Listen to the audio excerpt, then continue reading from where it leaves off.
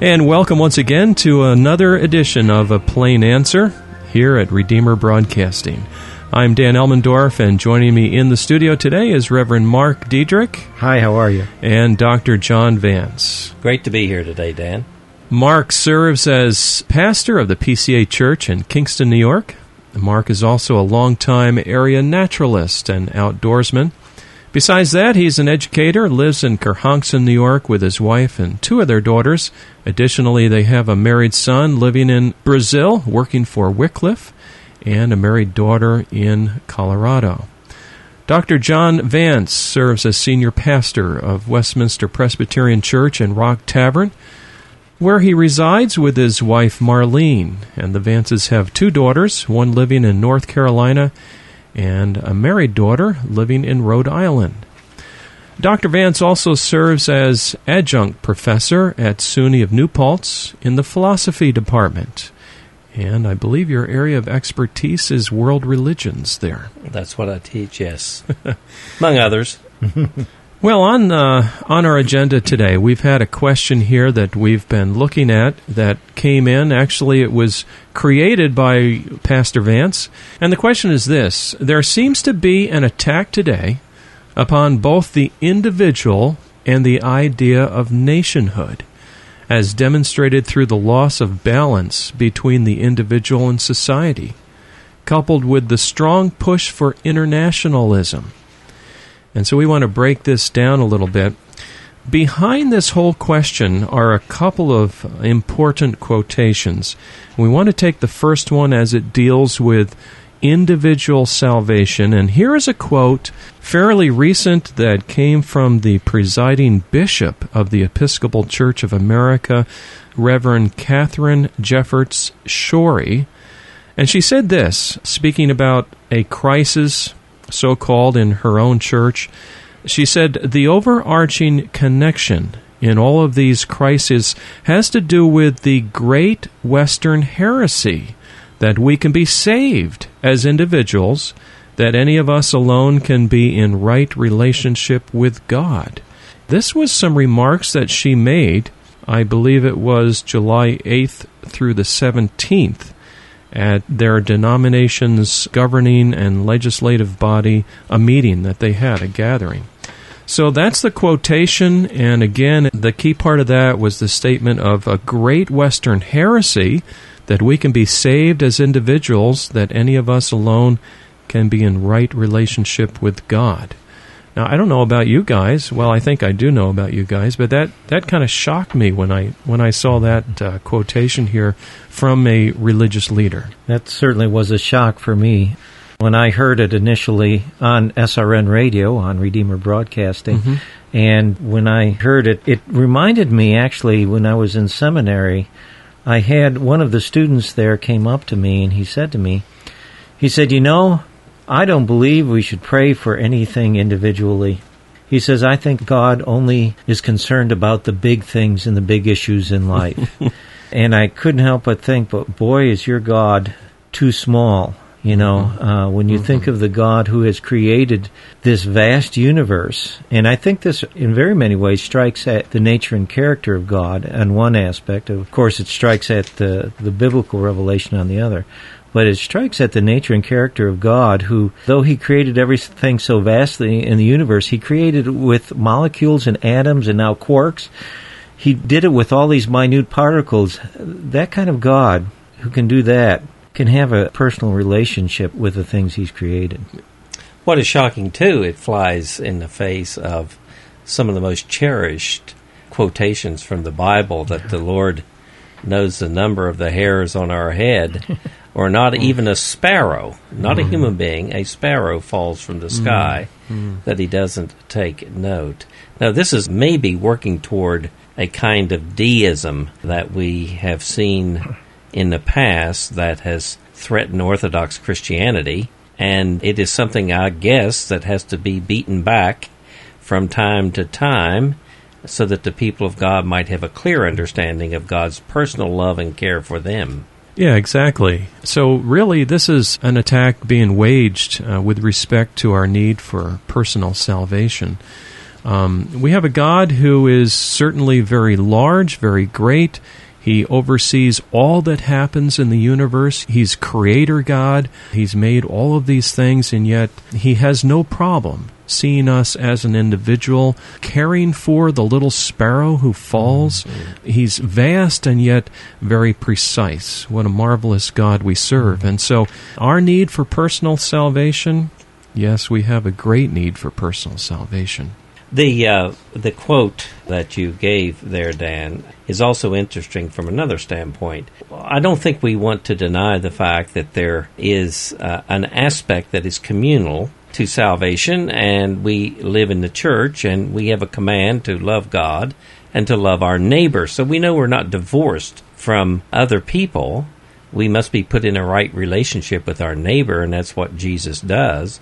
But on the other hand, to play off the social against the individual is, in fact, a heresy. Yeah, I think one of the things of that is it's a confusion very often, I think, of justification and sanctification and the place that Jesus has in each and the place that faith has in each. So that, for example, if you look at Calvin, you look at justification, and when you see justification, that works and faith are mutually exclusive.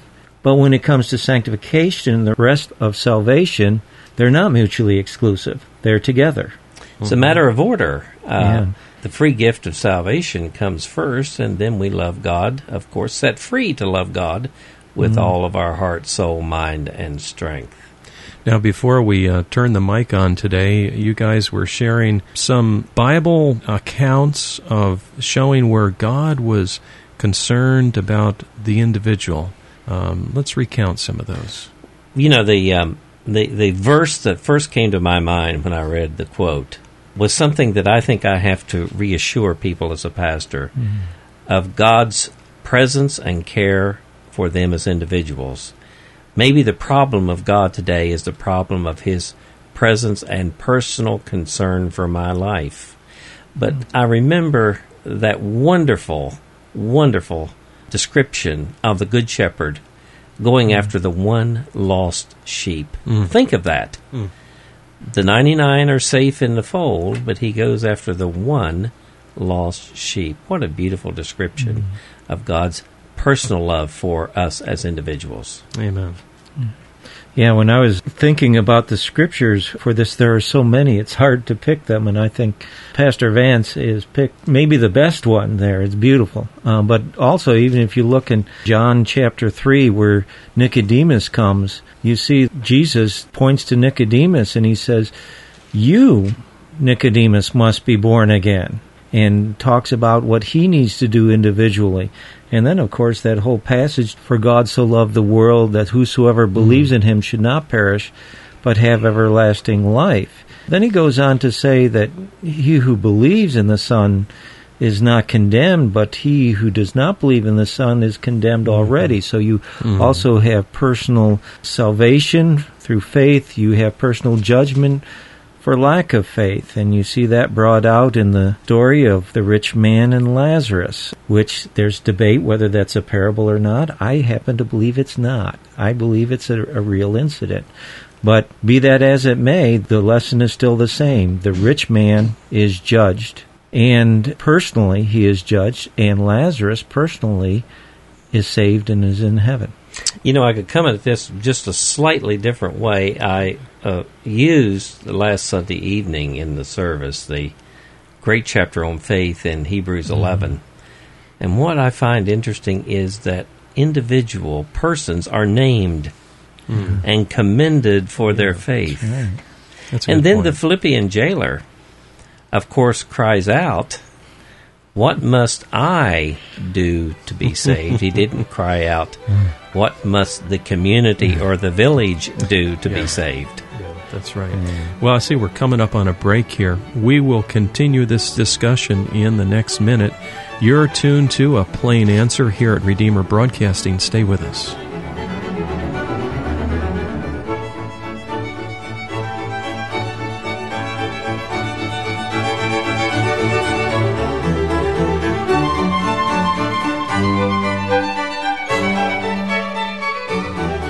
We'll be right back with our program in just a minute.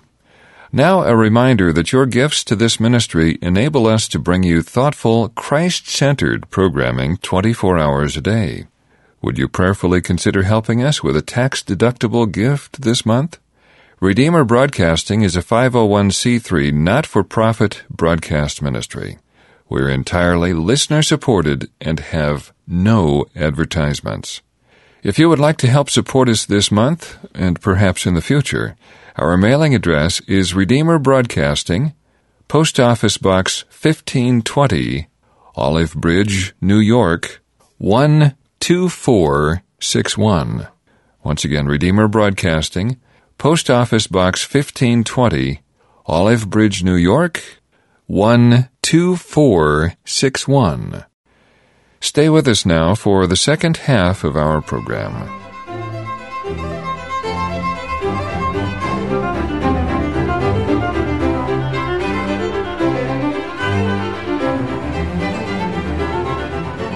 And welcome back. You're tuned to A Plain Answer here on Redeemer Broadcasting. The purpose of this program is within the milieu of history and theology and current events. We attempt to explore a variety of questions of interest which have been brought to our attention by either you, the listener, or items that we've dug up as we prepared for this program. And on our agenda today is this quotation, really, that caused us to ask a question. It came from the presiding bishop of the Episcopal Church, Reverend Shorey, where she said that it was a great Western heresy that we can be saved as individuals, that any of us alone can be in right relationship with God. You know, thinking of that quote, it seems to me that what we have here is some type of hysterical statement, and it can only be made, it seems to me, by people who feel their power is threatened. But it reminds me of what Jesus said about his own ministry. He says, I came to serve and not to be served. And that reminds me of the nature of the ministry. But one of the things I think that is clear from Scripture, without a doubt, is that we are saved entirely by the grace of God through faith, and that not of ourselves. It is a gift. We are saved by a gift. God has done something in Christ for us that we as individuals could not and would not do for ourselves. Doesn't it say, not by works of righteousness which we have done, but according to his mercy he saved us? Yeah. When I think of what Jesus did to win that salvation for us, coming to earth and dying on the cross, you know, what a price that salvation came at. And then to turn around and say, well, you know, that salvation, well, that's not quite enough. We need something more. I can't think, but that's the height of an insult to Jesus Christ. I think that's been the problem. People want to always add something more. It's that something more. And it goes all the way back to the Reformation. Yes. We've been talking about Calvin. We ought to talk about Calvin. It's his 500th birthday this year, after all, right? Last Friday. That's right. It was last week that one of the fellows was going to sing him happy birthday, I believe. That's right. But, you know, thinking of the Reformation, Luther, reading these scriptures, developed an insight, it seems to me, a rich, absolutely rich insight, where he went on even to say that faith was through faith alone, trust in Christ through faith alone. Wholly has he redeemed us through his own life and death and resurrection. And truly that is a marvelous emphasis upon the free grace and gift of God. But Luther is second to none when it comes to emphasizing personal salvation. He not only had rich experiences himself and had a personal and profound personal turning to Christ in trust alone, but he says something wonderful that preachers ought to be able to get a hold of and use it in understanding the gospel. And he says that the gospel of Christ comes to us in the personal pronouns of the Bible. Christ died for me. And how you can call that a heresy is beyond belief. Amen. That is an incredible thing. And of course, when he understood that, it was all of Christ. A little bit of the history of Luther, he almost was struck by lightning. He became a monk because he was so afraid of dying. And he thought by being a monk, he would be justified by his works, as it were. And he knew it was never enough. In fact, his confessor, Staupitz, used to get upset with him because Luther, he confessed for a long time, and then some of the people remember the old Columbo TV series where Columbo would come in and question someone and start to leave and said, oh, one more thing. And this was Luther. He'd just get ready to leave, and Staupitz would think, finally I can get supper, and Luther's, one more thing, and it drove him to the point where Luther finally said, if a person could be saved by monkery, it was me. Mm-hmm. But he couldn't be. Was sincere and devout in his attempts. Yeah. I don't think we have to even jump to the Reformation. I have occasion to teach. I do teach philosophy as well, usually introductory courses, but I have a wonderful opportunity once in a while to reread people like St. Augustine and St. Anselm. And when I have students often read that 11th book of his Confessions on Time, one of the things I try to point out is that we are in a different world when we come to Augustine. It's not the pagan world.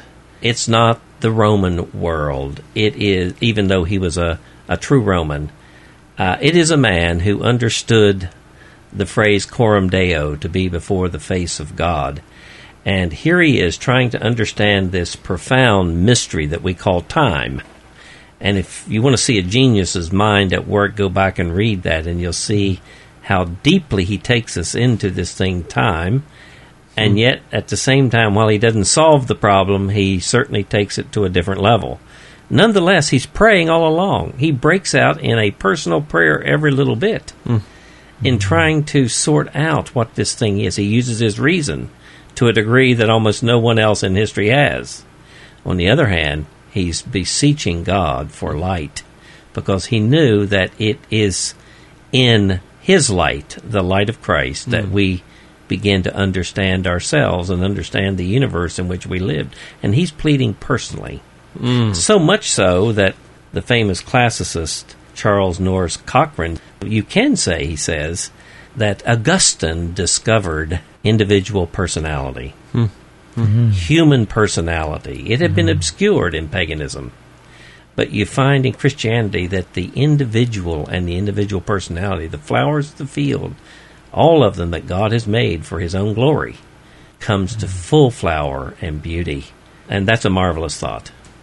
I was reminded of the fact that, to the listener, you may be out there listening today, and perhaps you came across this idea, this so-called Western heresy that this bishop mentioned, that we can be saved as individuals, and it was confusing to you. But, as you open the Bible and you read the Bible, it's God's personal message to you. And perhaps even today, God's calling you, speaking to your heart, saying, come unto me, all you that are weary and heavy laden, I will give you rest. I'm reminded of this story, this account of Christ with the woman at the well. And he comes to her, and she's a woman of Samaria. She's not even a Jew. And he says, give me a drink. She's kind of shocked, apparently. She says, wait a minute, what are you doing? I'm a Samaritan woman. Jews have no dealings with the Samaritans. And he goes on to say, if you knew the gift of God, that sovereign grace, the gift of God, and who it is who says to you, give me a drink, you would have asked him, and he would have given you living water. And so he starts telling her a little bit about herself, and she's just amazed. Of course, he's God in the flesh. He knows all. He goes on to say, whoever drinks of this water will thirst again, but whoever drinks of the water that I shall give him will never thirst. But the water that I shall give him will become in him a fountain of water springing up into everlasting life. Yeah, that is a tremendous example of God's grace to the lowest. The Samaritans by the Jews were considered the lowest of the individuals. And she wasn't a very moral person on top of that. Yeah, and he pointed that out to her, and she was kind of shocked that he knew so much about her, really. And yet we have a person like that being saved. That's right. Personally. So the call to you, my friend, today, listener, is that believe the gospel. Believe the Lord Jesus Christ and place your trust fully in Him. We're talking about the need for individual salvation. Our discussion today was prompted by a quote from the presiding bishop of the Episcopal Church in America, which she basically was saying that we can be saved as individuals is, well, nonsense, and the Bible says nothing of the sort. God saves us, He saves us individually, and He comes, I think the whole idea of covenant, that God comes in relationship to His people. Here's a loving God. He puts His arms around us. He takes us as His own, makes us His own son or daughter, and initially He just breathes life into us and brings us from death to a spiritual life. If you would like to have a question that is considered by this program over the air, a quick reminder that we would love to receive your questions. You can participate that way in this program. Just simply email them to us using the link on our website. And of course, our goal always is to provide you a pastor's perspective of the issue at hand. Now, I wanted to also get back to where we originally started, and here was the original question. There seems to be an attack today upon both the individual and the idea of nationhood, as demonstrated through the loss of balance between the individual and society, coupled with a strong push for internationalism. And so we parsed that question, went down the path of the need for individual salvation. Now I want to step this back up to kind of the bigger question, what's coming up in the next session next week as we consider more of this question, particularly on the international aspect. And I believe there was a quotation there from the Pope. Well, there's a new pastoral letter. It's in the name of Pope Benedict the 16th. It's probably, as many Roman Catholics have observed who are scholars in the field, have observed that this was probably put together by a bureaucracy. And the quote, though, is a bit disturbing as far as I am concerned, in which this is attributed to the Pope. Quote, "There is," he says, "an urgent need of a true world political authority with effective power." And it seems that he would use the United Nations to bring the world under a one-world economic and political system, which it seems to me is the growing tendency politically in this country, for sure, and it seems to be the growing tendency around the world. But can you imagine what that means and the implications for the Christian church and for the Christian community? So it would be a very fruitful avenue to explore, to say the least. So we'll have to put that on the back burner, pick it up next week, Lord willing, on the next edition of A Plain Answer. And any closing remarks today, gentlemen?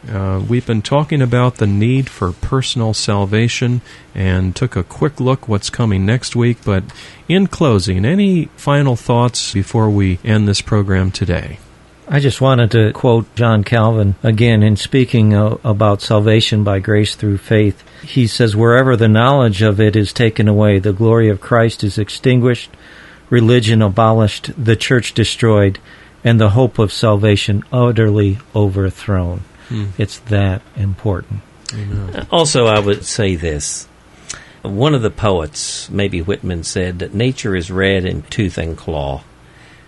We do not know the love of God through nature. It's pretty brutal. You know, the lion chases down the lamb, and you say, where is the love? Or you see the volcano go off and destroy communities. You can't get it even from our history. It's full of bloodshed. But when you look at the cross of Christ, God was in Christ reconciling the world to Himself. It is only in and through the person of Jesus Christ and His cross do we ever believe and have every reason to believe that God cares for me and saves me. Amen. That's a great summary. Thank you, gentlemen.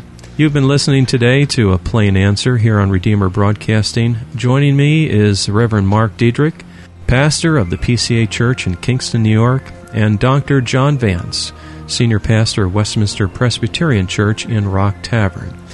A Plain Answer, our goal here is to, within the milieu of history and theology and current events, attempt to explore a variety of questions of interest which have been brought to our attention by you, the listener, or perhaps items that we've dug up as we prepared for this program. We'll offer a perspective that's anchored in history and biblical theology to help flesh out the topic and provide something for you to think about.